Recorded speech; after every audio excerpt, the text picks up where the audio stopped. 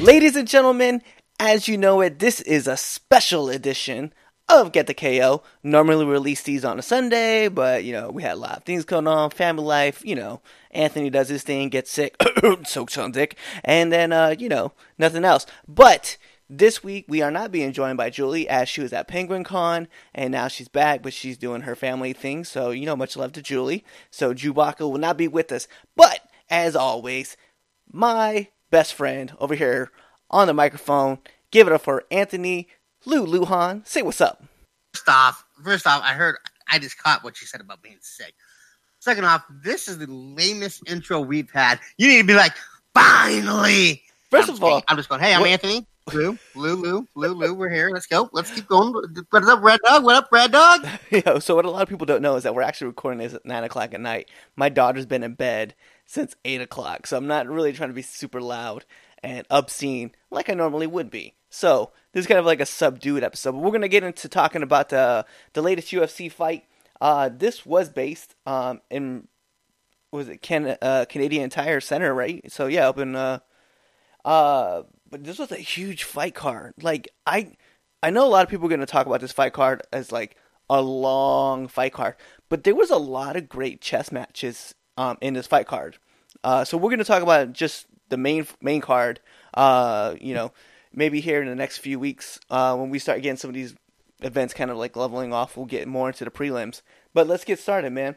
So we had Walt Harris right off the bat with Sergey Spivak. I'm always getting made fun of for this. Spivak. So this is a big matchup, man. So Walt Harris actually came out. I know we've talked about him we've talked about him a couple times. But unfortunately, it's never been on the right side of things. But it was a good fight for him, man. Great TKO in the first round. We were talking about like 50 seconds in. So he came out. I know this was Sergey's like debut fight, and he was looking really good. He was 9-0, had a lot of power to him. He got punished by Walt. What was your thoughts on this fight? There's a reason that he is called the Big Ticket. He self-proclaims that he has the fastest hands in the division, in that heavyweight division. And he came out, and it was nothing but business for him. Got a quick knockout, 50 seconds, and said, you know what? I'm ready for anybody. Yeah, you know what's crazy is he didn't do this with speed. He did this with a lot of power. And he was looking for that punishment shot. Like, it was devastating. So it was definitely a great win for him. And I have to say, like, it was impressive. Yeah, definitely. We're running down the numbers on this thing. He only threw 28 punches, 17 connected, 17 significant strikes, which means that he hit him in the head 17 times. The other guy, Sergey, got 3 punches in. Yeah, but he was 1 for 3. And the thing is I think, Walt he's Dr. Hyde, Mr. Jekyll, in a sense that, like, you don't know which side you're going to get of him, because we've talked about his previous fights where, like, he didn't come out guns blazing, and it looked like he was fighting scared. And it looked like his coaches finally got to him, was like, look, dude, you need to fight to win instead of fighting not to lose. And finally he went there and he sold out, man, and finally ran his game plan, and it was such an impressive feat to watch him do. Definitely, he looked really good. So that was the second fight of the card. The first fight of the card actually was Marc-Andre Barrett versus Andrew Sanchez. This fight did go to decision. The scorecard for this one was actually 29-28, 29-28, 29-28. So unanimous decision all for Andrew Sanchez. The biggest thing about the takeaway here, total strikes 102 to 181, significant strikes 72 to 148. 2 takedowns, 2 out of 8 takedowns for Andrew Sanchez. Marc-Andre was 7 of 137, 69 of 130, and then 0 for 1 in the fight. So in his takedowns, it was a great fight by Mark Sanchez. I know these guys were throwing a lot. They were looking for power shots. I definitely gave all 3 rounds to Andrew Sanchez in this fight. I definitely thought he came out and set the tone early. I know like both guys were looking to deal a lot of punishment, but it was just good. It was a good technical fight on Andrew's side, man. So I had nothing wrong with him on that. Yeah, it was. When you say that a lot of these fights were a chess match, this was a chess match. This was who's going to get their game plan better. It wasn't one of those, well, it could have went this way. No, it went his way for 2 or 3 rounds. The 2 that he won big in those rounds. The one that he did lose, he didn't lose by much. No, I definitely thought that was because I think it was because he won the first one and the third one. I felt like the second round was kind of like the toss-up round. It definitely could have been a 30-27 fight, but I think it was definitely set right with 29-28 because I definitely felt that Marc-Andre definitely stepped in, and that second round was looking to battle back, and it was a great matchup. Like we said, man, chess was being played all fights. It was an amazing thing to watch. Let's move on to the next fight. We got Brad Katana versus Merab Dvalishvili. Dvalishvili? Dvalishvili. All right. Dvalishvili. That's his name. Let's talk about this fight because Brad came in undefeated. Never lost a fight in his life. You know what I mean? It's a true statement. Interesting thing about this fight, too, was that Merab had an answer for everything that Brad was throwing at him. You know, when you look at the numbers, 215 to 274 total strikes. This is all for Merab, by the way. Significant strikes, 55 of 102. Takedowns, 5 of 9. Brad Katana, 43 of 70. 32 of 56 for significant strikes, 0 for 0 on takedowns. Biggest thing to take away is that Merab came out and he wanted to dominate this fight. And I felt like he did it, man. 30-27, all 3 cards. It was definitely, he set the tone, he set the pace, he dictated where the fight was going to go. He moved in, he moved out. Not to say that Brad didn't land any shots, because Brad definitely did hit, he did try to battle, but overall, man, Merab was just ready for everything he had to throw. So, you know, tough break for Brad. Hopefully he can get back in the gym, kind of get himself reassessed and reestablished. I think he has a bright future, but man, Merab he was set, ready to win this whole fight. This is one of those fights where it's good to lose. It's good to have you get checked now than on the road when you're 17-0, 18-0, and then looking at a title shot, and then you get checked. It's a good. This is just one of those where he knows where he got exposed. Now he can go back and work on it. Right. So this next fight, man, this was like the most interesting fight. I'm sure you had it one way. I know I had it a certain way. But this is a Shane Burris versus Cub Swanson. This was by split decision, 30-27, 27-30, 29-28, all for Shane. The crazy thing about this fight, man, total punches that we're going to talk about. 132 of 260 for Cub Swanson, 129 of 256, 0 for 2 in his takedowns. Shane was 147 of 282, and the significant strikes, he's 134 of 268. So you could tell percentages were really, really close. Shane did have the edge by 2.1% in total strikes. Not that we're going to put it out there like that. But Cub Swanson, when he needed to land strikes, he landed in bunches. And I felt like Cub Swanson had done enough to at least take a 2-1, 2 rounds to 1 in this fight. Judges, one judge saw it my way, another judge, obviously the other 2 judges saw it differently. But what's interesting is that Judge 1 had this 30-27 Shane. The second judge actually had this 27-30 Cub. And then they had a 29-28 for Judge 3 for Shane. I actually had a 29-28 Cub. So what did you have this card scored? I had it 29-28 Shane. I just felt like you said that you felt Cub did enough to win. I felt like Shane did enough to win. I even feel like Cub after the fight kind of knew that Shane did enough to win. Like he just shrugged his shoulders and kind of gave him a week. It was the Cub Swanson. If people don't know who Cub Swanson is definitely one of those graceful people. Like he takes fights and he fights. He doesn't like to talk as much as a lot of these fighters do. This fight he did talk a little bit more, but he's humble. and he did that this fight. Like he wasn't expecting to throw a big huge fit when the decision was called, and he didn't. You know what's funny though, man, is like I feel like that's like age thing, because remember like Robbie Lawler like had a huge incident with Ben Askren where he was like, I wasn't out, and Herb Dean was like, yo dude, he's like, I thought you were out. He's like, that's what it was. And then Robbie was like, don't worry about it, man, shit happens. Like it's just it's as you get older as a fighter, except if your name's BJ Penn, like I feel like you just kind of like understand like some shit happens, it doesn't bounce my way, it is what it is at that point. You know what I mean? Yep, definitely, I do. And Cub's one of those guys who like he understands that hey, sometimes the ball's just not going to bounce my way.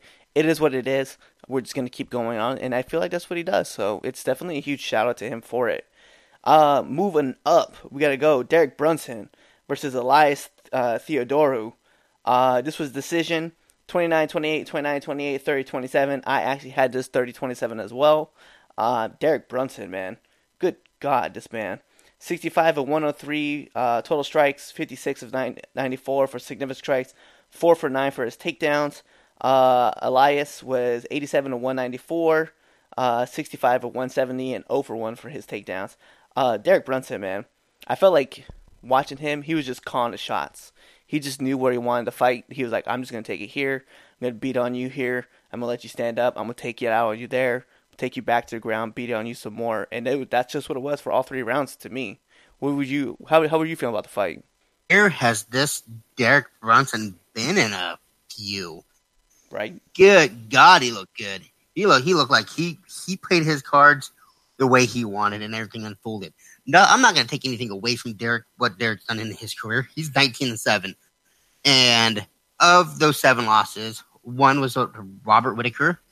The others were Anderson Silva. He got knocked out by a head kick and punches by Ronaldo Souza. And Israel Adesanya TKO'd him with knees and punches. This guy came out and had his way. He showed that he could wrestle. He showed he can strike. This Derek Brunson was lit. Yeah, there's no doubt. And somebody, it's the second time though that he's lost to Ronaldo Souza. Because he did lose at Strikeforce. But the funny thing is that his first loss actually came to Kendall Grove from Hawaii, which, crazy enough, now Kendall Grove fights at a bare knuckle fighting championship. So just crazy to kind of throw that out there. That was a split decision loss too. At that, yeah, right. Hey, look at that! It was in Missouri for that. And then Yoel Romero, obviously we know Yoel. He's a nightmare. So put it out there. But no, Derek Brunson looked good in this fight. It's definitely good to see he came back. Obviously it's Israel Adesanya. We've talked about the last style bender. And obviously he's an interim champ right now. So we'll see what happens, going forward. But we got to get into your fight of the night, because I know this is something that you really, really, really, really want to talk about. So, Aliquinta, Donald Cerrone, 5 rounds of masterful chess played by Donald Cerrone. Let's be honest. The fight itself was scored 49-45, 49-45, 49-46, all for Donald Cerrone. I would have taken it a step farther and said, as much as it was going back and forth, I felt like it's a 50 card win, 50-45. I thought he took all 5 rounds personally. Donald Cerrone took the fight everywhere he wanted to go and anywhere he wanted to go. And I just feel like Aliquinta, like, as strong as a fighter as Aliquinta is and how much of a name he's made for himself since the Khabib fight, right? And I only say since the Khabib fight because really, like, taking that fight on 48 hours notice, as much as I want to say, like, I know he's done other things, I know he's been fighting other people, but God bless, man, Donald Cerrone was like, I am not messing with you, I'm coming in, I'm going to walk through you, and he did, man. So give us your thoughts on this fight, man. Woo! This was the fight that we were trying to figure out how to do this podcast this week because everything going on. I'm like, no, we are doing this podcast. I am talking about Donald Cerrone and the masterpiece that he did. He dominated that fight. he did a few up kicks to the dude's head, or standing kicks to the dude's head. He usually kicks him in the abdomen or in the chest. This time to Al, he was getting him in the face with the standing up kicks. It was a masterful piece. I mean, what could you say about that? I had it, and I don't know if this UFC event was the new rules, but if it was the new rules, I would have definitely had this like a 50-43. Because there's 2 rounds where I didn't know if Al was gonna make it out. Like, he wasn't doing anything. Like, he would do a couple things, but Donald just dominated. I don't think it was like the second and the fourth rounds he was just dominant. So I had it either a 50-44 or a 50-43 if there's the new rules, the new scoring system. But 50-45 was what it was. What's interesting is how tough is Al Iaquinta? How tough is this dude? Oh yeah. This dude took massive strikes to the head and just kept on running with it and just kept on moving forward at that. This guy has got a chin on him. Oh, he's devastating, man. There's no doubt. Like, Al Iaquinta, like, I don't know, man. Every time I watch him fight, it's just like, he literally lives by that "I'm not gonna die" attitude. You know, he did have the big win against Kevin Lee prior to the Donald Cerrone fight, and then we obviously talked about the Khabib fight. But he's like, man, he can take a lot of punishment. He's got great endurance. Let's not deny that. It's crazy too, because I want to mention this. Like, he's got great endurance, but I felt like Cowboy Cerrone was like, nah, dude, you're not on my level of endurance, and showcase that. You know what I mean? Yeah. By the way, I found that stat: 87 head strikes he took. Yeah, he was getting his face was all messed up. Like, towards the end of that fight, like, it looked like everything was swollen on his face. Oh my god, that was such a great. That's so great. It was great to see Donald get this win. This is a big win because Al is still raging out. On top of it, Al, he still wants a title shot. If he doesn't want a title shot, he wants Conor McGregor. And I think Donald Cerrone deserves a major payday from what he's been doing in the UFC. He has the most wins and most finishes in UFC history. Yeah, it's impressive. He's got a great career. I think what they said was since the birth of Danger, he's 3-0 in the octagon. I found that to be a funny stat. I was like, true that. He's fighting for the son. He's not fighting for nobody else. He's hungry. He wants everything for Jackson. Yeah, Danger no Jackson. That is such a cool name. That is. It's Daxon, right? Daxon Danger. Yeah. That is a cool name. I'm not gonna lie. I might want to consider that if I decide to have another kid. All right, so we're gonna move on. So, Anthony, what we got? What we got next, man? Let's talk about the next thing. Oh, let's not talk about that. It's one hard thing to understand. And here's the thing: I am very against anything that happens in this way. I am against it. My Twitter calls people out for domestics. I understand this is not a domestic thing, but it's still a battery thing because he physically lifted up his wife. Anthony Rumble Johnson. He's one of those guys that I will not call out because I am not trying to get knocked out by him. But you do not put your hands on a woman unless it's in a sexual way. And I'm sorry, I'm going to have to bleep that out. But hey, you know what? Walk away from it. If she's cornered you and she's throwing blows, then I understand the whole, I'm going to wrestle her, I'm going to lift her up, and I'm going to put her in another room. Cool. But if she's not throwing blows, she's not cornering you, just walk away. So let's get into like what's going on, right? So Anthony Rumble Johnson was arrested a couple days ago, and I say that a couple days ago. This would have been May 7th, right? So it was announced yesterday for domestic violence, right? So apparently what had happened, and this is all speculation currently until like more stuff comes out about it. But Anthony Rumble Johnson and his wife got into an argument. While in the midst of an argument, he didn't want to argue with her no more. He picked her up, and he carried her into another room, sat her in her room, and just walked away from the whole situation. Reportedly, girlfriend called the cops. The cops came through. She said that she was scared because of the size of, obviously, because we know Rumble Johnson. He's a big guy. Um, but because of his size and his martial arts experience, she was worried that something was going to happen to her, so she called the cops.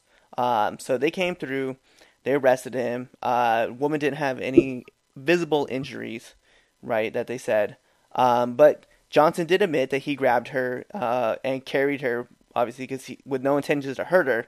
He just didn't want to argue anymore about what was going on. Now, what the argument was about, we don't know, nor does it really matter. But the biggest thing too out of this was that it's not his first time for being arrested for domestic violence, right? He was busted back in 2009 for an incident involving an ex-girlfriend, which later pleaded to a no contest and was dropped to a misdemeanor. Not saying that he has a history of this, right? But this is the second time that he's been in trouble. And as Anthony said, anything that happens with women in a physical violence, it's definitely we condemn those actions, right? We don't condone them. We definitely condemn those actions. The crazy thing about it is that I think Anthony knew that he was getting to that trigger point, and he was like, you know what, I gotta take her and move her on, and just move her away from move myself out of the situation, because he is a trained MMA fighter. Like, had he hit her, obviously we'd be talking about something bigger, you know. But the crazy thing is, it didn't sound like he put up a fight, right, with the cops. He just is like, nope, let's go. They arrested him, they took him in, they booked him, they released his photo, his mugshot to TMZ. It is what it is. But hopefully, and I mean, I guess it could have been way worse. You know what I mean? I'm reading this story, and the story says this. The woman claims she started packing AJ, Anthony Rumble Johnson's, belongings to throw him out of the house when he forcibly picked her up, put her in a football hold, and carried her into another room. What is a football hold? Holding, 5-yard penalty. No. I just, evidently they're in an argument. Evidently, things weren't going his way. Evidently that he wanted her to stop doing whatever she's doing. And from the story, she's packing his shit. And he put his hands on her. Yep. Again, if she's throwing blows and you can't get away from it, then I'm like, all right, man, self-defend yourself. Restrain her enough to get away. But if it's to get her to stop packing your stuff or talking or screaming at you, walk away, man. There's a door, there's a window. You're Anthony Rumble Johnson. You could probably run and leap through a wall to get out. There's just other ways of doing it. Lifting her up to put her in another room and not punching her, but just lifting her up in another room is still size difference, man. Size difference. It's rough. It's still hard. The hard thing to vision. It's a scary thing to vision, especially with Anthony Rumble Johnson. He's no joke. And again, I'm not saying I'm going to call Anthony Rumble Johnson out because I ain't trying to get knocked out. Well, it's crazy. Like, I guess, and like I said, in a sense, it could have been worse, right? We could be talking a whole different story. So, I'm glad that, Rumble understood that, like, his trigger points were being hit, so he was like, you know what, I'm going to take her out of the situation. He should have just taken himself. And it's hard to say, hindsight, right? We're looking back, we're like, you should have done this.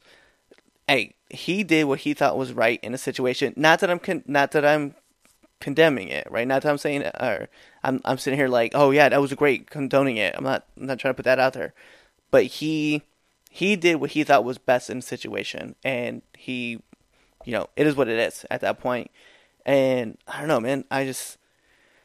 Anthony, I hope you get the help that you're looking for, man, and you continue to grow as a person, man, because, in a sense, you thought you did the right move. Obviously, it was not. Well, I shouldn't say obviously. In the moment, looking back on it, it wasn't the right move. So, I hope that you continue to grow as a person, because it looks like you're trying to take steps. Because I remember when this story first broke back in 2009 when this story first broke, it was a lot worse than what it is now. So continue growing and doing your thing, man. But it is what it is. Yeah. All right, done with that. I definitely agree with you. I 100% agree with you. Thank you for not hitting her. Thank you for not slapping her, punching her, choking her out. Thank you for not doing what War Machine did to Chrissy Mack. Thank you for being that big of a man, at least, just to try to get away from the situation. So, leaving one person who's retired from MMA, from the UFC, into possible conversations of someone who may be joining the UFC, who's been somebody's been very interested, quote unquote, in bringing this person into the UFC, and that person would be obviously Dana White, is interested in bringing this person in. Let's talk about Beat the Streets, man, because you and I, we were born, you were adopted into wrestling. I was born into the sport. Jordan Burroughs versus Ben Askren. Main event, Beat the Streets, Madison Square Garden. Oh my God. I get that Ben Askren hasn't wrestled in full competition in 9 years, right? Full setup competition. But Jordan just dominated Ben Askren 11-0 in the main event. And he's got such a freak power double leg. It is amazing to watch. And Ben Askren, he didn't have an answer. He had to take the ass whooping that he got. Woo! 11-0 tech fall. And all we can say is, what a nasty double leg sweep that was. God, he punished him. It was power double legs, quick ankle picks, left and right, man. It was, I just felt like Ben Askren knew that this was going to be, I think he knew this was going to be bad, and I think he probably tried to tell himself, you know what, maybe I've got just enough to hang through. Jordan was like, dude, and he's right, there are levels to this. There are levels to elite competition in wrestling, and Jordan showed us that, hey man, there's a reason why people keep referring to him as the GOAT of wrestling, because he's on a whole nother level than what a lot of these guys are, man. It is amazing to watch. Shout outs to Ben Askren for putting on this match for a charity event. That's awesome to see happen. Now let's talk about something here. Let's really talk about what would happen if Jordan Burroughs does UFC. He looks like he could probably throw a couple scraps. You know what's funny? And we know that there's wrestlers that go ahead. No. Okay, so I'm very interested to see him strike, right, in the UFC. But here's my problem with the whole situation. He definitely needs to stay in the wrestling world and just bypass the UFC altogether. Because the problem with someone like Jordan Burroughs, you run into the same situation that you had with John Fitch or Jake Shields or like Brock Lesnar, right?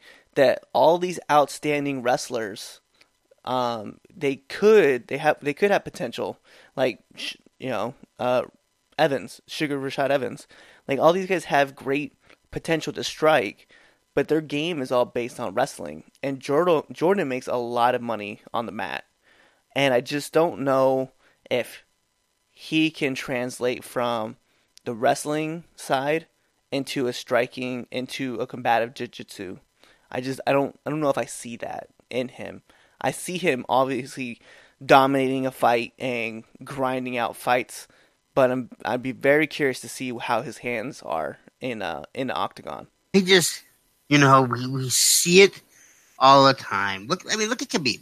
Khabib will wrestle you and put pressure on you and ultimately tire you out to get a submission.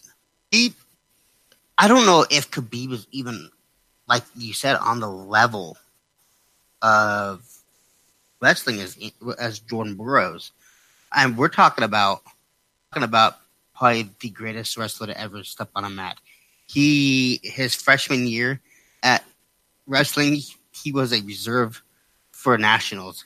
Sophomore year goes out and gets third, then wins back-to-back national championships. Goes out and does what he does in afterwards. I don't know if he comes out and fights and wrestles or fights at 165. Well, it would be 175, correct? Well, I mean, or would he go down to 155? I don't know if he'd be able to. Because Dana said that they're not going to have a 165 division. Yeah, but Dana also said that women were never going to fight in the UFC, so I don't really believe anything Dana has to say. If Jordan Burroughs wants to fight at 165, I guarantee you that Dana White says, all right, we have a 165 fight class. Because every athletic commission has already granted him permission to have a 165 weight class.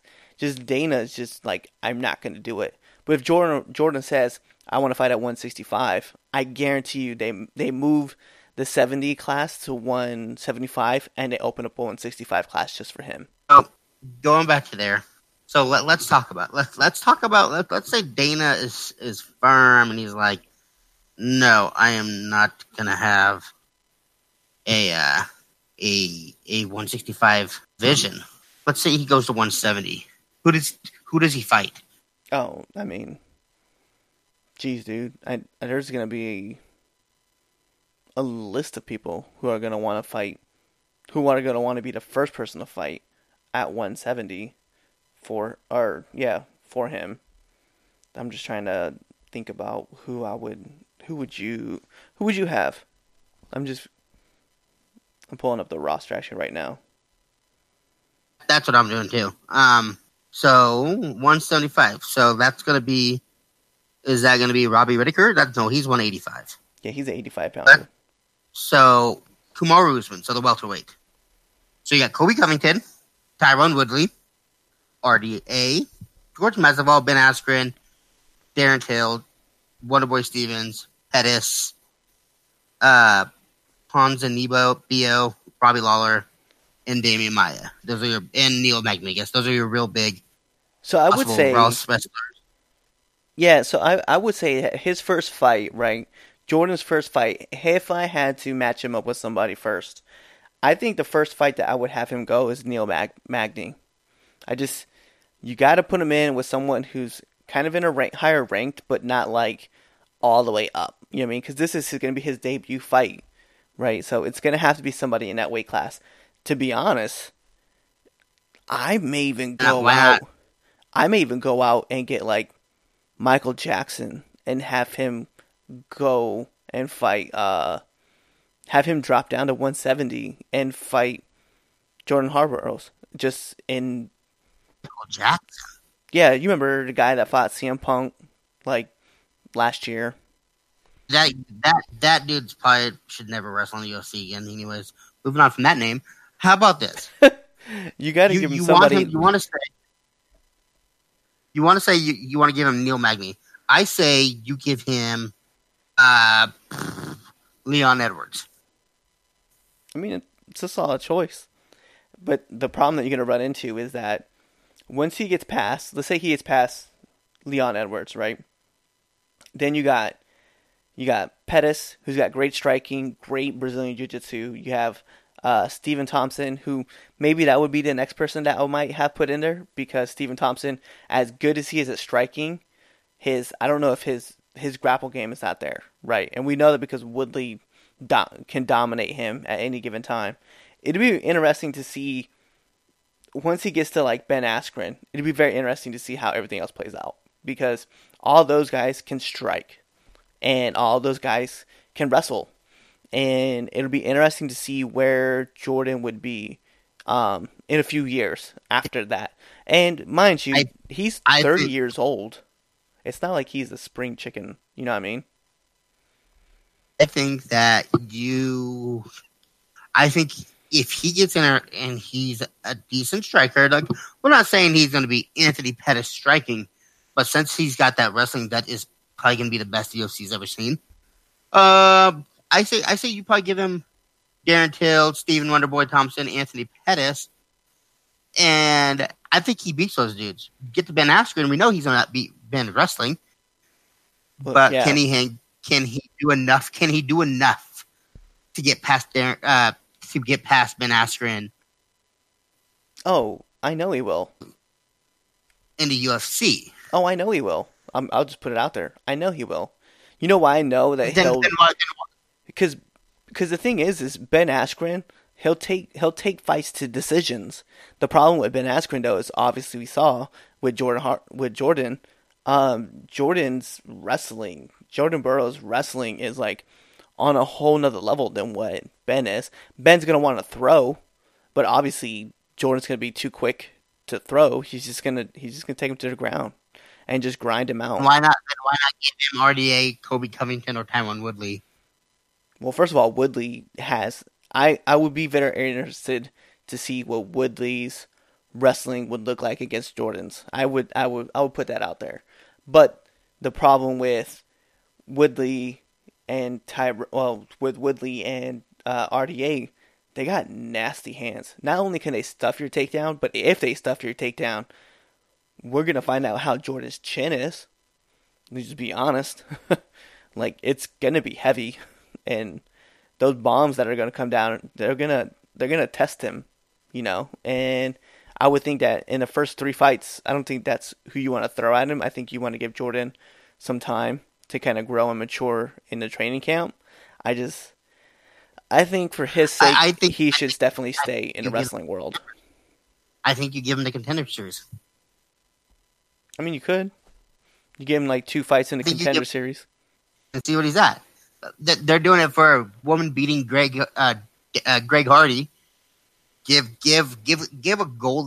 a world gold medalist the Contender Series. Let him do his thing, and then if he looks good, give him that Leon Edwards. Then give him if he dominates Leon Edwards, give him Darren Till or Stephen Wonderboy Thompson or Anthony Pettis, and if he dominates them, then we're talking about Colby Covington. We're talking about RDA and Tyron Woodley.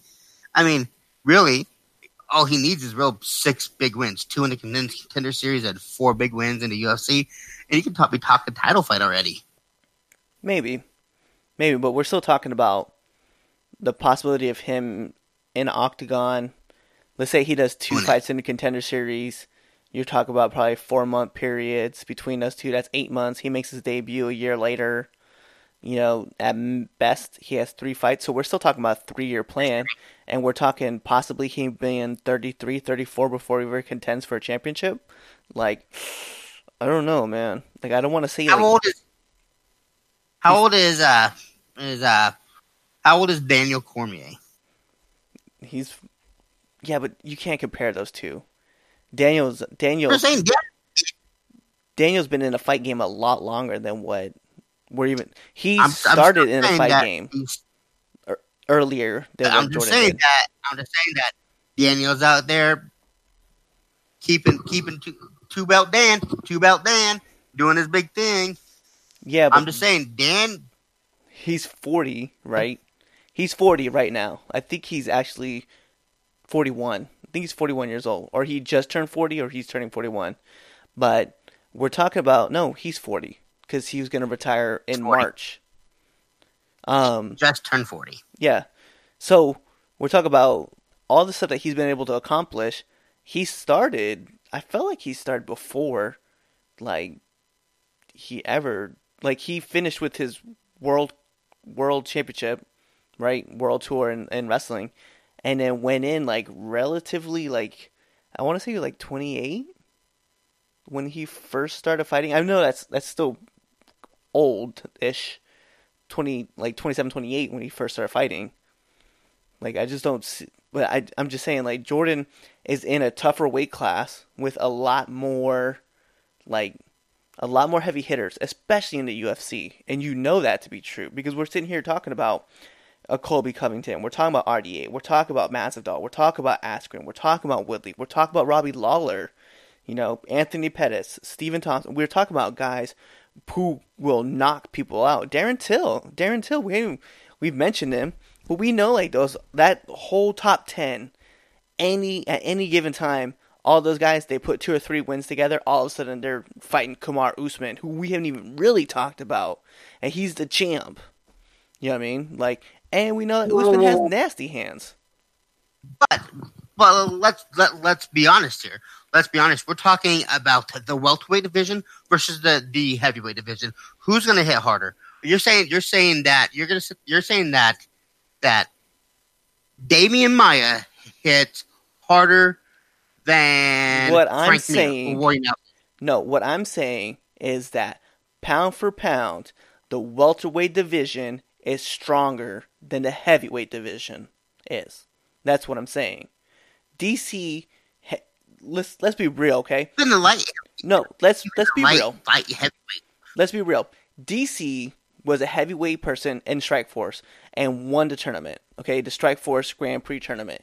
Then he drops down to 205 and all except for John Jones clears house, okay? Then moves up into, and let's be real, okay, a really depleted heavyweight division. It is what it is, okay? And he wins the title from Stipe.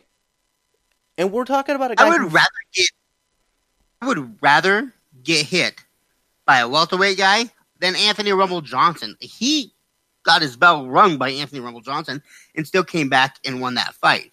What I'm saying is Daniel is doing this as age. And yes, he's been doing the fight game a lot longer.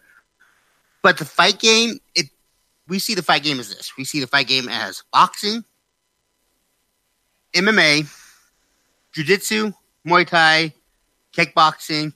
Wrestling is still a combative sport. It's still a competitive enough sport that you're doing things there. I think Jordan could come and do big things in the UFC.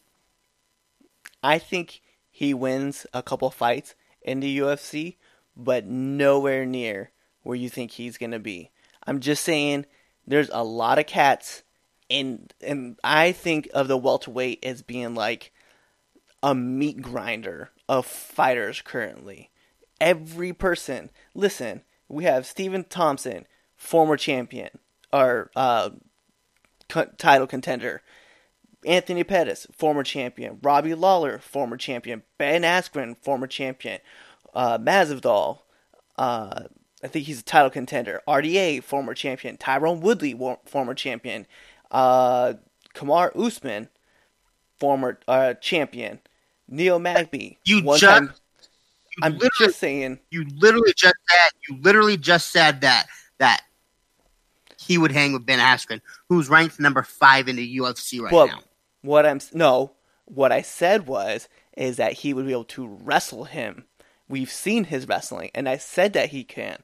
Now, if he gets past someone like Ben Askren, he's gonna get tested in the chin by Tyron Woodley, by Colby Covington. He'll get tested by Darren Till. He'll get tested by Stephen Thompson. He'll get tested by Kamaru Usman. If you look at the heavyweight division, we're talking about Alistair Overeem, Cain Velasquez, Junior Dos Santos, Stipe, and DC. We're talking about five guys who have won championships, right, in the UFC. And then we're looking over here at the welterweight. I'm telling you, man, the welterweight division, pound for pound, against all other divisions, is probably the toughest division to fight in. I agree with that. I understand that. And we're talking about taking a guy, but you're talking about taking a age. But we're talking about taking a guy at the age of 30 and saying, "Hey, we think you could be competitive at 170, and we'll have you go through and battle any of these guys in the top 15, and you may knock off some guys. You may. But in a time that we're expecting him to be an elite fighter, right, versus an elite wrestler, because we gotta be honest, there's a different level to it. We're talking about an elite wrestler to become an elite fighter. We're talking about he's gonna do it in 4 years. Come on, man, it's not even realistic. DC's still struggling with him being an elite striker. I'm telling you, I'm gonna tweet out to Jordan Burroughs. I'm gonna give him your address. and I'm gonna pay him $1,000 to come out there and put your ass in a pretzel and for all the shit that you're talking. And anyways, hey, besides that, hey, Jordan, that was awesome. It was an awesome charity. But we're gonna move on from this situation because you know, man. There's actually a dude that I am really interested in. So obviously we saw Kyle Snyder was at the Beat the Streets, right? It was definitely huge. There's another guy in Russia who's training right now. I think he's like 22 years old. I heard him on the Joe Rogan. They were talking about on Joe Rogan's podcast. But keep a look out. Sadulovet. Saludovet. I don't know, but you'll see. He's gonna pop up because he's training right now to break into the mixed martial arts world, and he's gonna be a factor. But there's another person right there, right? Kyle Snyder. Like he's 23 years old right now. He's a world champion. That's a dude when he crosses into the heavyweight world, dude. He's gonna punish people, and this conversation is gonna come back up about wrestling and striking, and we're gonna be like, well, here's the difference between Snyder and Burroughs, and it's all gonna be revolved around age. So let's move on. Gordon, if you listen to this, man, I believe in you. Kick Cliff's ass. Put him in a pretzel. Yeah, I mean, he lives in New Jersey. He's not too far from me. So let's move up. All right, so we did have a boxing fight that happened. Canelo actually fought against Daniel Jacobs. You had an interesting perspective on this fight. So let's dive down a little bit. Let's talk about what was up with this fight. It makes me wonder, and here's the thing. We all know the boxing game is dirty, filthy, like my ex-girlfriend. Talking about you, Jade. But anyways, I'm just sitting there in this looking and watching. I don't think Canelo won that fight. I'm just gonna throw it out there. I think he won the first few rounds. He had a good pace, but I think probably 5 or 6 through 11 at least. I think Jacobs won. I literally think Jacobs won that fight. I literally thought it was 116, 114 for Jacobs. Yeah, wait, say that again. What did you have the score as? 116, 114. That's not bad. Okay, so give you guys a heads up. Canelo, he did fight. He fought Jacobs, as Anthony has mentioned. And we do know that boxing is a dirty sport, like we've been talking about, as far as like corruption wise. Scorecards had it 115, 113, 115, 113, 116, 112. And the interesting thing was that CBS actually had this 114, 114. So it is just right. I just pulled this right off of their website.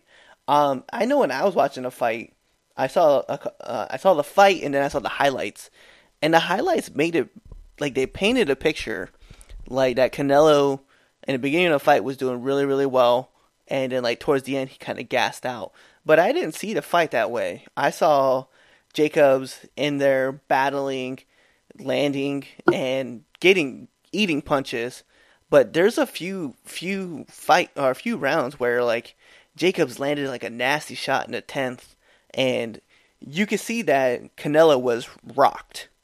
Like he wasn't super rocked, but you could tell like he got hit. He's like, I'm not taking this punishment again. I'm not gonna do this. I wish we had our other friend on the air with us tonight. David, he is a connoisseur of boxing, and he could definitely break down this fight a little bit better than what we could. That's just his whole world. But it was interesting to see that Jacobs was able to not just throw, but to throw punches and bunches and land. And I think that's just a testament to like Canelo, because Canelo, like, he was just taking them on the outsides, getting hit on the inside. He ate a couple uppercuts. It was just very interesting to see that Canelo couldn't withstand a lot of the punishment that he was dealing. And I'm not going to say that Jacobs was like the dominant fighter in this fight, but Jacobs definitely, he set a tone. And I kind of felt it was funny because I felt like when Floyd beat Canelo, it was a young Canelo, right? But now that Canelo beat Jacobs, I would not be surprised if Jacobs starts making a little name for himself and we start talking about him being a prize fighter here soon. Agreed. I definitely agree with that. Those 8th and ninth rounds looked horrible for Canelo. It did not look good. He looked gassed out in the 8th and ninth. The 10th, he looked better. Then he got rocked. The 11th, he just didn't look very good. And the 12th, he set the pace of the 12th to finally finish off, but still sitting there like, come on. Was it 118, 112? That's what one judge had it? No, I think the 3 judges had it 115, 113, 115, 113, 116, 112. But Jacobs is a little beast, man. So I know he's 32, so he's not like, obviously he's not in the prime, but man, it's just Canelo needs to find something to add to his game, because it's not a good look when you have someone obviously with a little bit more experience, but he's able to land and tag a whole bunch onto what Canelo couldn't handle. You know what I mean? Definitely. And now you got maybe a Triple G Canelo third fight. That's what they're talking about now. And I'm like, how much more dirty are you going to get to make Canelo win this one? Because Canelo did not look good. Nah, he didn't. But it is what it is. So I can't wait to see. Hopefully we get the Triple G fight. I'd like to see it again, but we'll see what happens. It's boxing. They'll just pair him with whoever they can get a quick payday from. So it is what it is. So enough about the boxing world, because it's dirty enough. We're done talking about Anthony Johnson. We love to beat the streets. We are big supporters of wrestling. It's just what we do. But we're gonna move on, because we gotta get to Rio de Janeiro, Brazil. So we got UFC 237 coming up. It is, like I said, in Brazil. This will be on May 11th. This is a massive card. As far as like a lot of like great fighters that you can see on the card. But there's one fight in there I don't know if it belongs on a UFC fight card, like the UFC pay-per-view card. This is going to be kind of a big deal. Someone's going to say something to me, at me, CM_Miller85. Go ahead, say your worst, whatever. But BJ Penn versus Clay Guida is on this fight card, on the ESPN card. And I have to be honest, man. This is a fight that I would love to have seen 10 years ago. Not today. Your boy BJ on this card try to get another L, it looks like. God, like, and like Clay, like he's gonna be Clay Guida. You know what I mean? He's gonna be the Carpenter as always. He's gonna bounce in, he's gonna bounce out. But the fact that BJ Penn is on this card again, it hurts to think about, because you're just like, come on, man, like, just be done. Like, I know this is what you know. But you've got to move on, man. You be a coach. Help train the future of Hawaii's fighters. All those kids are there, man. They got all this pride. Go train with them and teach them how to become like excellent fighters and just like excellent people. Because obviously you're running around with a pitchfork trying to hit your fucking neighbor with it. Like, God bless, man. Just fucking retire and just move on. I cannot stand the fact that BJ Penn is on his card, especially after all the losses that he's taken. Like, he gets inducted into the Hall of Fame, and then once he gets inducted to the Hall of Fame, like, it's just L, L, L, L, L, L, L, L, L. And it's just, come on, man. Just, please, for the love of God, because you're going to finish 500. Like, let's be real. If he loses this fight to Clay Guida, he's now 16-14 in the UFC. Like, you're just damaging your legacy all the way through, man. It's not a good look. It's not funny. We're not laughing about it. We all remember when you were, like, doing bomb-ass shit with George St. Pierre, when you were fighting people like, Shirk.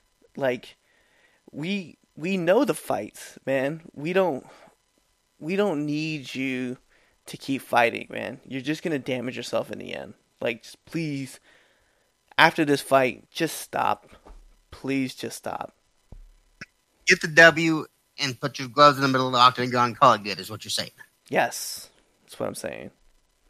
So, it's weird to have him even at a Rio de Janeiro card. I mean, I understand the other two 40-year-olds that are in this thing.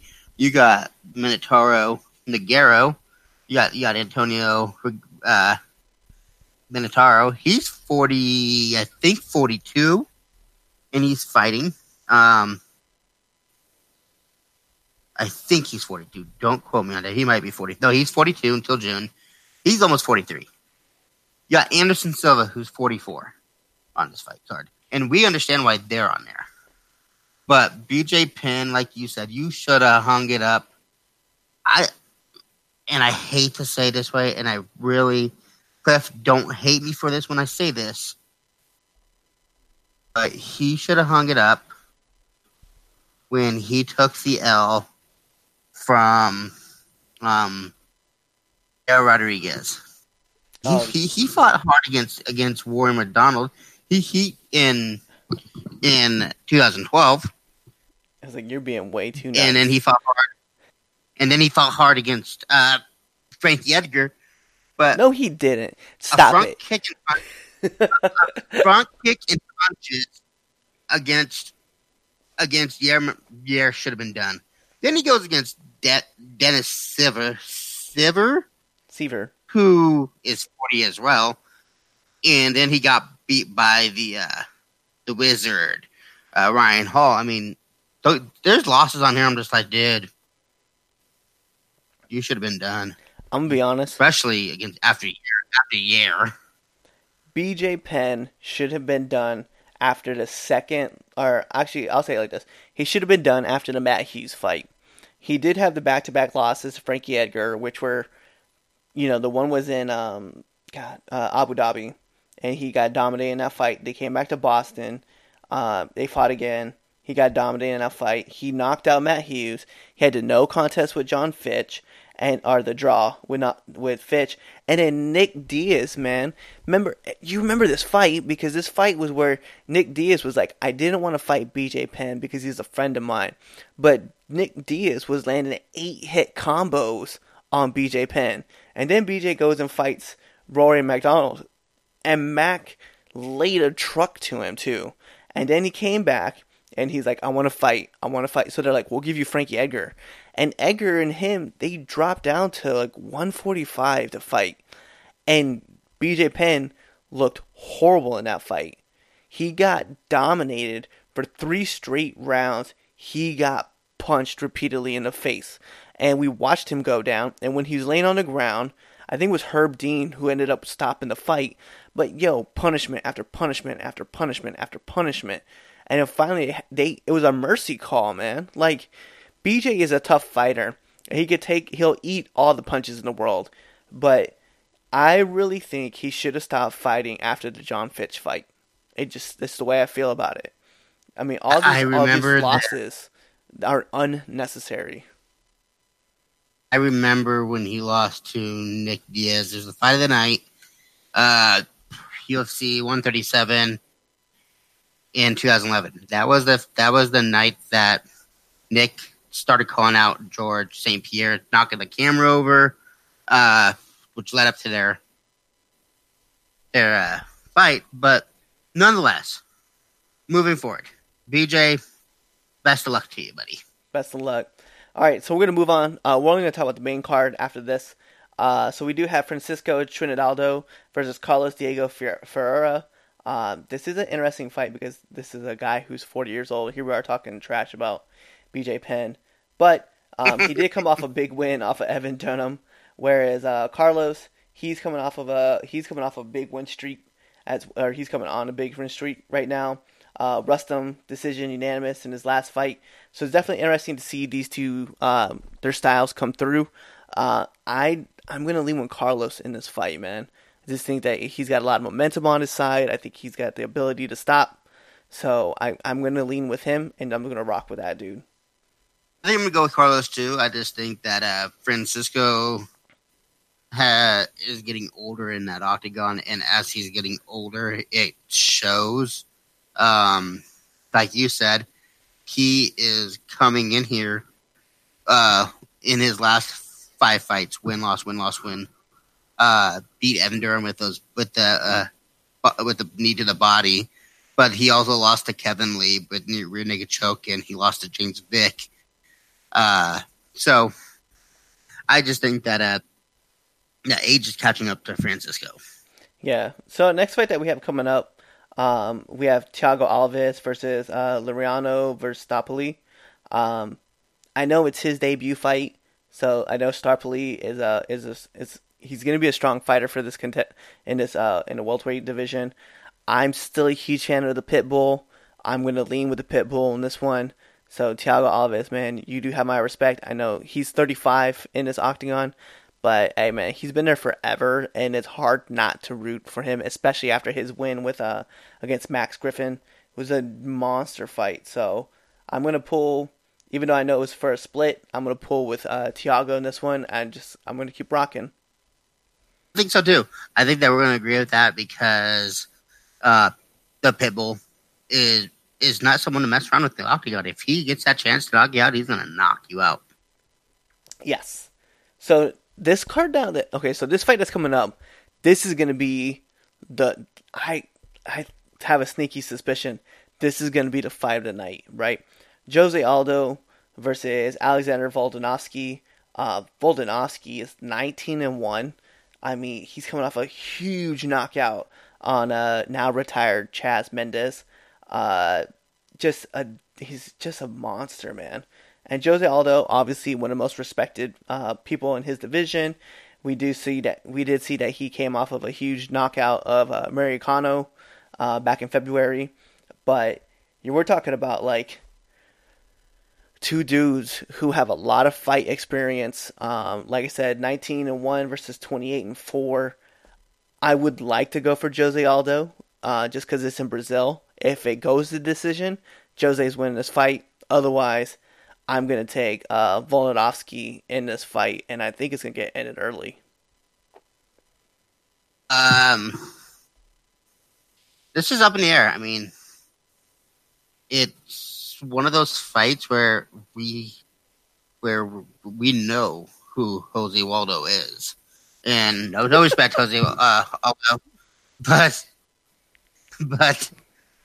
as much as we make fun of you because you got knocked out by Conor, you came back and beat up on Frankie. You lost to Max. You beat up Jeremy Heath Stevens, and then knocked out Renato Moicano. He looked good as that last fight, dude. That is something that we cannot take away from him. He was that veteran. He had that veteran experience where he realized somebody was hurt and it was on there. But Alexander Volkanovski is on a 16-fight win streak, and like you said, he just beat up on Chad. I think I'm going to go with Alexander too.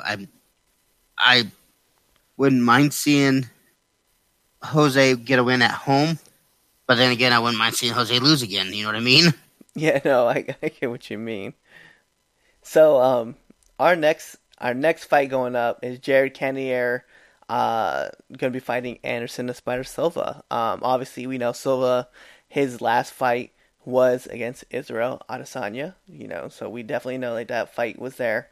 I think the one thing that worries me about this fight is that aside from the Nick Diaz fight, which was no contest, and Derek Brunson, which he did win in decision, every other fight has been a loss. And I think that's what worries me, especially going into this fight with Jared Cannonier. With that being said, though, it is the Spider Silva. He's still very deadly on his feet. I respect David Branch, but he's not Spider. Neither is Dominic Reyes. Neither is Blanchovich, who is still a deadly dude. Or Glover Teixeira. Like, those guys are just not on the Spider's level. And we're talking about like an aged Anderson Silva at that. So I have to say I'm going with Spider on this one. I don't even know what to say. I hate seeing Anderson Silva lose. My favorite fighter of all time. I will say that he isn't BJ Penn. I really hate to say this like this. BJ Penn is a pioneer of the sport. He did a lot of things like lick his own blood. Like he had some epic fights. Nobody's been real dominant like Anderson Silva has in his career. And loss after loss, like he's been doing. I mean, he gets a couple wins here and there. But we're not talking about the same. We're not saying the same thing about Anderson Silva. When are you going to be done? When are you going to put him up? We keep saying that he's aged, but he's aged and he's still lethal. Like Israel Adesanya, that was a great fight, but Anderson Silva could have finished that if Israel didn't fight the perfect fight with him. Just I don't know. You can't. It's one of those things where you say fight till you want to be done because you are probably the greatest MMA fighter ever to live. But at the same point, I don't want to see him lose anymore. So I'm not going to root against him, and I will not choose against him. I think I'm going to pick Spider Silva on this one too. All right. So this is the one that's really, I'm kind of interested to see how you choose this one, right? Obviously, Rose, Namajunas? Namajunas. Namajunas. Thug Rose versus Jessica Andrade.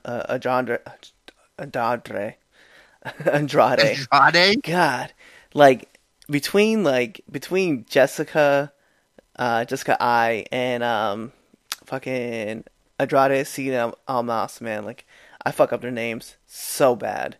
And for you guys who don't know, Cien Almas, he's a WWE wrestler, Andrade Cien Almas. So, and I catch hell from him all the time from Martin over on Frankensteiner. So anyway, Thug Rose, Jessica I. This is a championship fight. Obviously, Rose is coming as the champ. She has huge wins currently. We did Michelle Watterson. She got her 2 wins against Joanna. So I'm going to be honest. Jessica I is just a whole beast. And I really want to see what she can do, especially in her home country in Brazil. So I think for this fight, as much as I would love to go with Thug Rose, I got to go with Jessica I on this fight. I understand. I get where you're at. I don't know. This was so hard because Thug Rose is becoming better and better. Her first loss against Tisha Torres, and then she lost to Carla Esparza in the Ultimate Championship finale. Then she beat Angela Hill, Paige Van Zandt, and then she came back and beat Tisha Torres. Then she had a setback when she lost to Carolina, but then she beat the karate hottie, Michelle Watterson, and then beat Joanna twice. So I think she's getting better. She only has 11 fights, though. She has 11 fights under her belt. And then you got Jessica Andrade, who has, I think she's 19-3, so she has 22. Yeah. I don't know who really to be. Yeah, who to pick. I don't know who to really pick. I'm picking Thug Rose just because it's her second title defense. I think she's still hungry. Jessica, definitely, don't get me wrong, she's a beast. She is a beast, and she's been a beast since her loss to Joanna. She's won 3 in a row. She's 19-6, by the way, so she has 25 fights under her.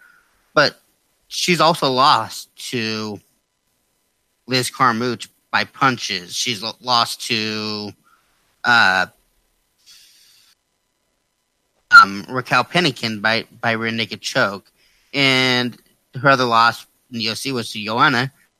I think that she's going to do enough to win. I think Thug Rose is going to do enough to win. I mean, and we're obviously different on that fight. It's they both got great cardio. They both got great striking. I think the one thing that Jessica Ai has that Thug doesn't have is just that brawler type mentality, where like she's gonna eat punches, but she's gonna come and take you. But Thug Rose has that. She has the ability to put a person on their ass and beat them up, and we saw that happen twice with Joanna. So I could definitely, I can go either way, man. But I definitely want to see Jessica Ai just because it's in Brazil. Um, Interesting, right? So talk about this fight: Thug Rose, Jessica Ai, Joanna Jędrzejczyk, Tatiana Suarez, Nina Astronoff, Claudia Gadaleo, Weili Zhang, and then Michelle Watterson. That's the top 7 fighters, or top 8 fighters in that division, right? And Michelle Watterson just came off of a huge win against Karolina Kowalkiewicz. This is what I want to see. I want to see Michelle Watterson fight Claudia to get into that top 5, and then see her get into that championship fight next. I don't know. That's just me personal. Obviously, you and I, we've been watching Michelle Watterson since Bully Beatdown, which was ages ago. So I'm just like, I just want to see her get a championship fight. That's all I really want to see. Come on, Dana. Okay, she's in the top 10. Just give her the fight. Care what Dana has. Dana needs to make that happen. All right. So, aside from on to the other fight, other fight card. This is what's going to be huge. So we're talking over here, right? UFC obviously is going to be going on, but aside from the UFC, we have we're going to have the Bellator 221. This is Chandler versus Ferrer. But we're going to be talking about just main cards, right?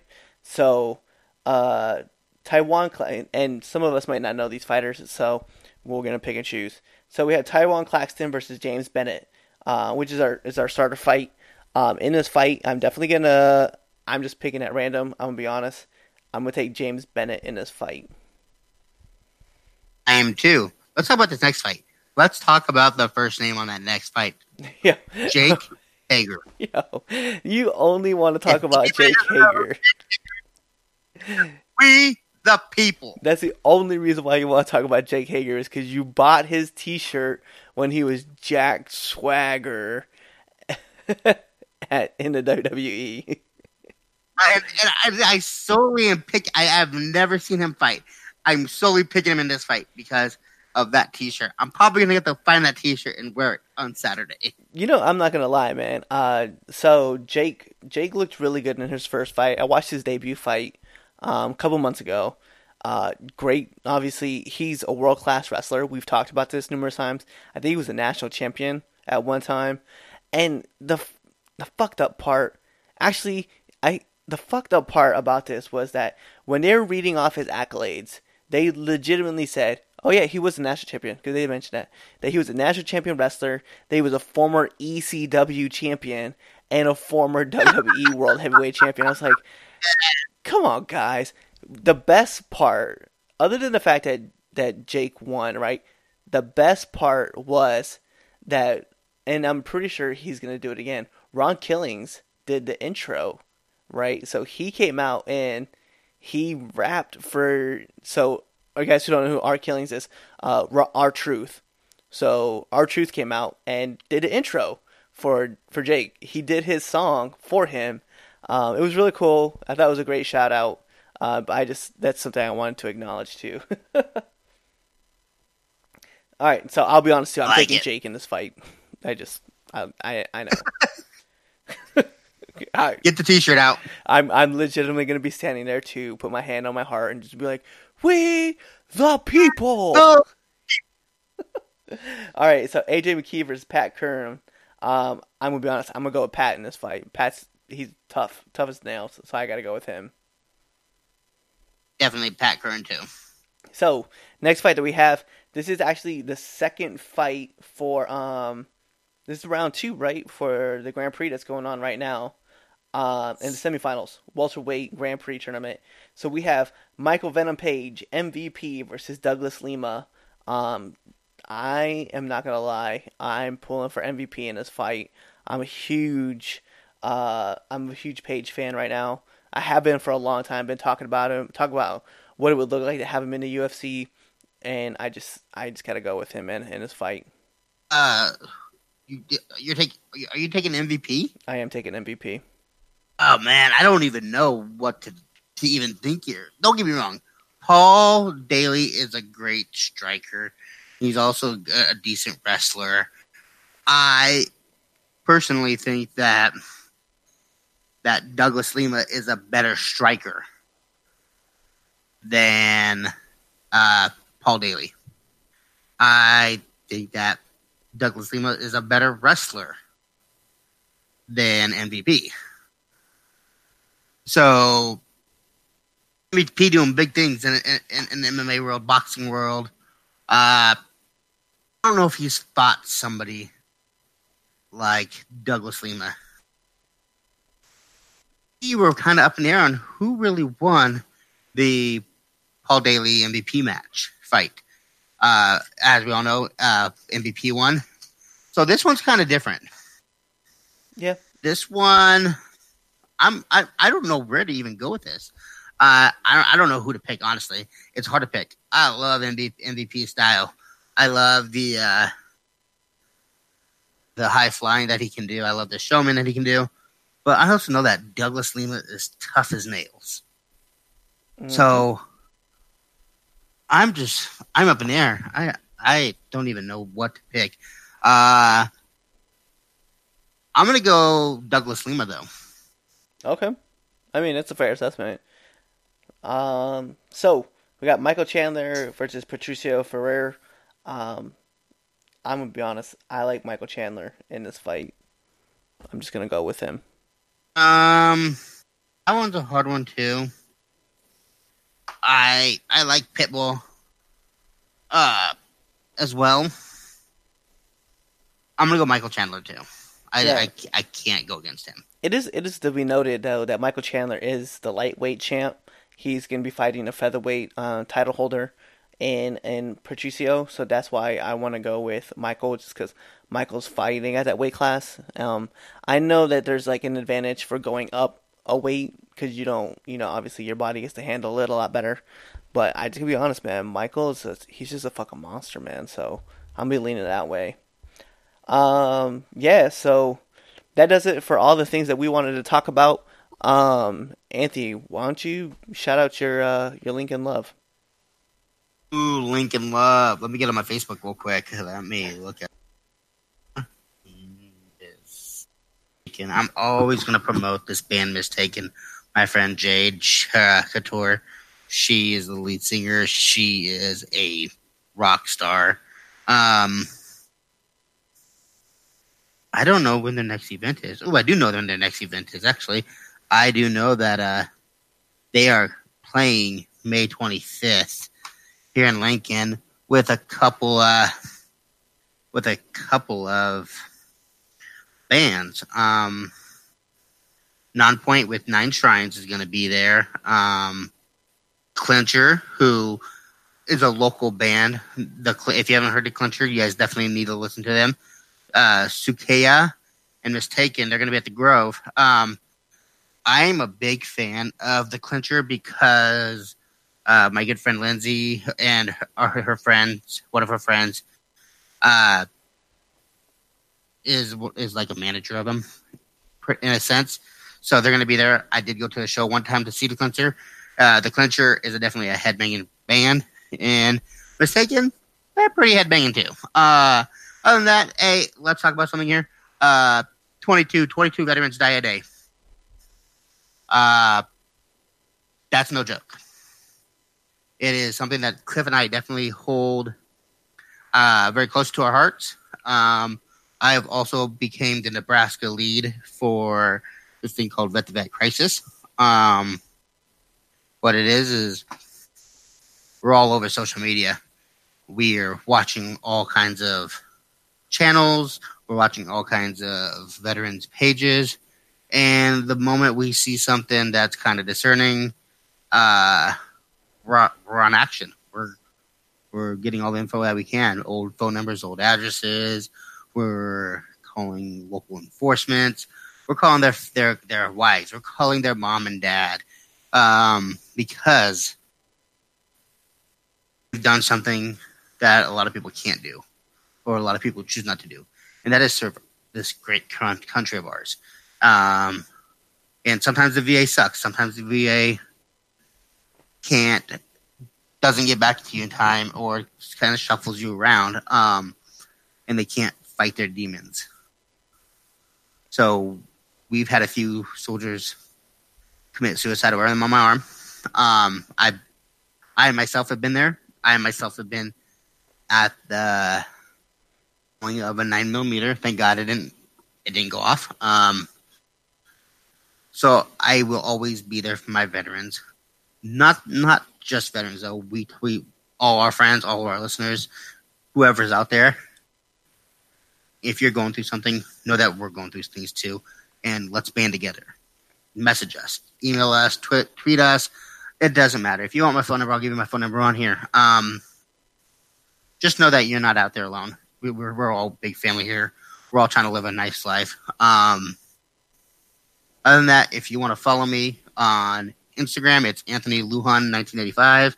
Twitter and Snapchat, a Lujan 1985. Send me something goofy, I'll send you something goofy. Shout outs.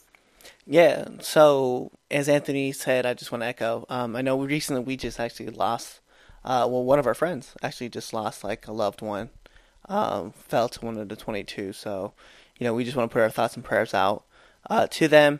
Aside from that, I know for me, he's a friend of the Frankenculture. Even though like we haven't had him on this show yet, we've had him on Frankensteiner. So Chaz Evans, our thoughts and prayers go out with him. Recently, they had a baby girl. Unfortunately, other plans happened, and he lost his daughter last week. So, thoughts and prayers to go out with him, because we definitely want you to know that we care and we're here for you. So if you need to reach out and talk to somebody, we're going to be here for you.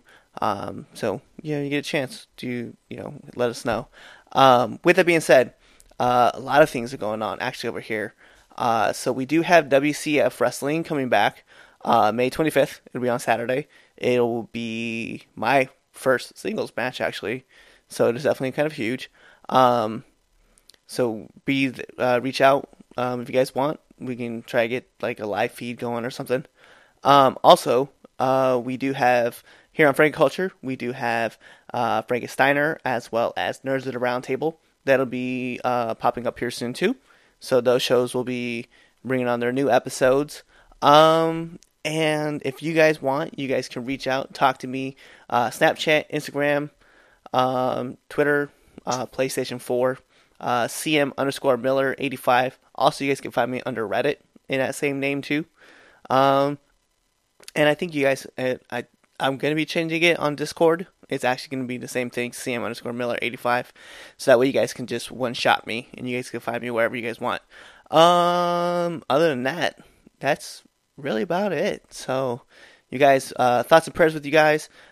We want to just give one more shout-outs to all our friends who are in the service, who are out of the service, whether you're home front, you're overseas. We're thinking about you guys, so reach out if you guys want to talk. We're always going to be here for you guys. Anthony, go ahead and tell them bye. 22. And as always, good fight and good night.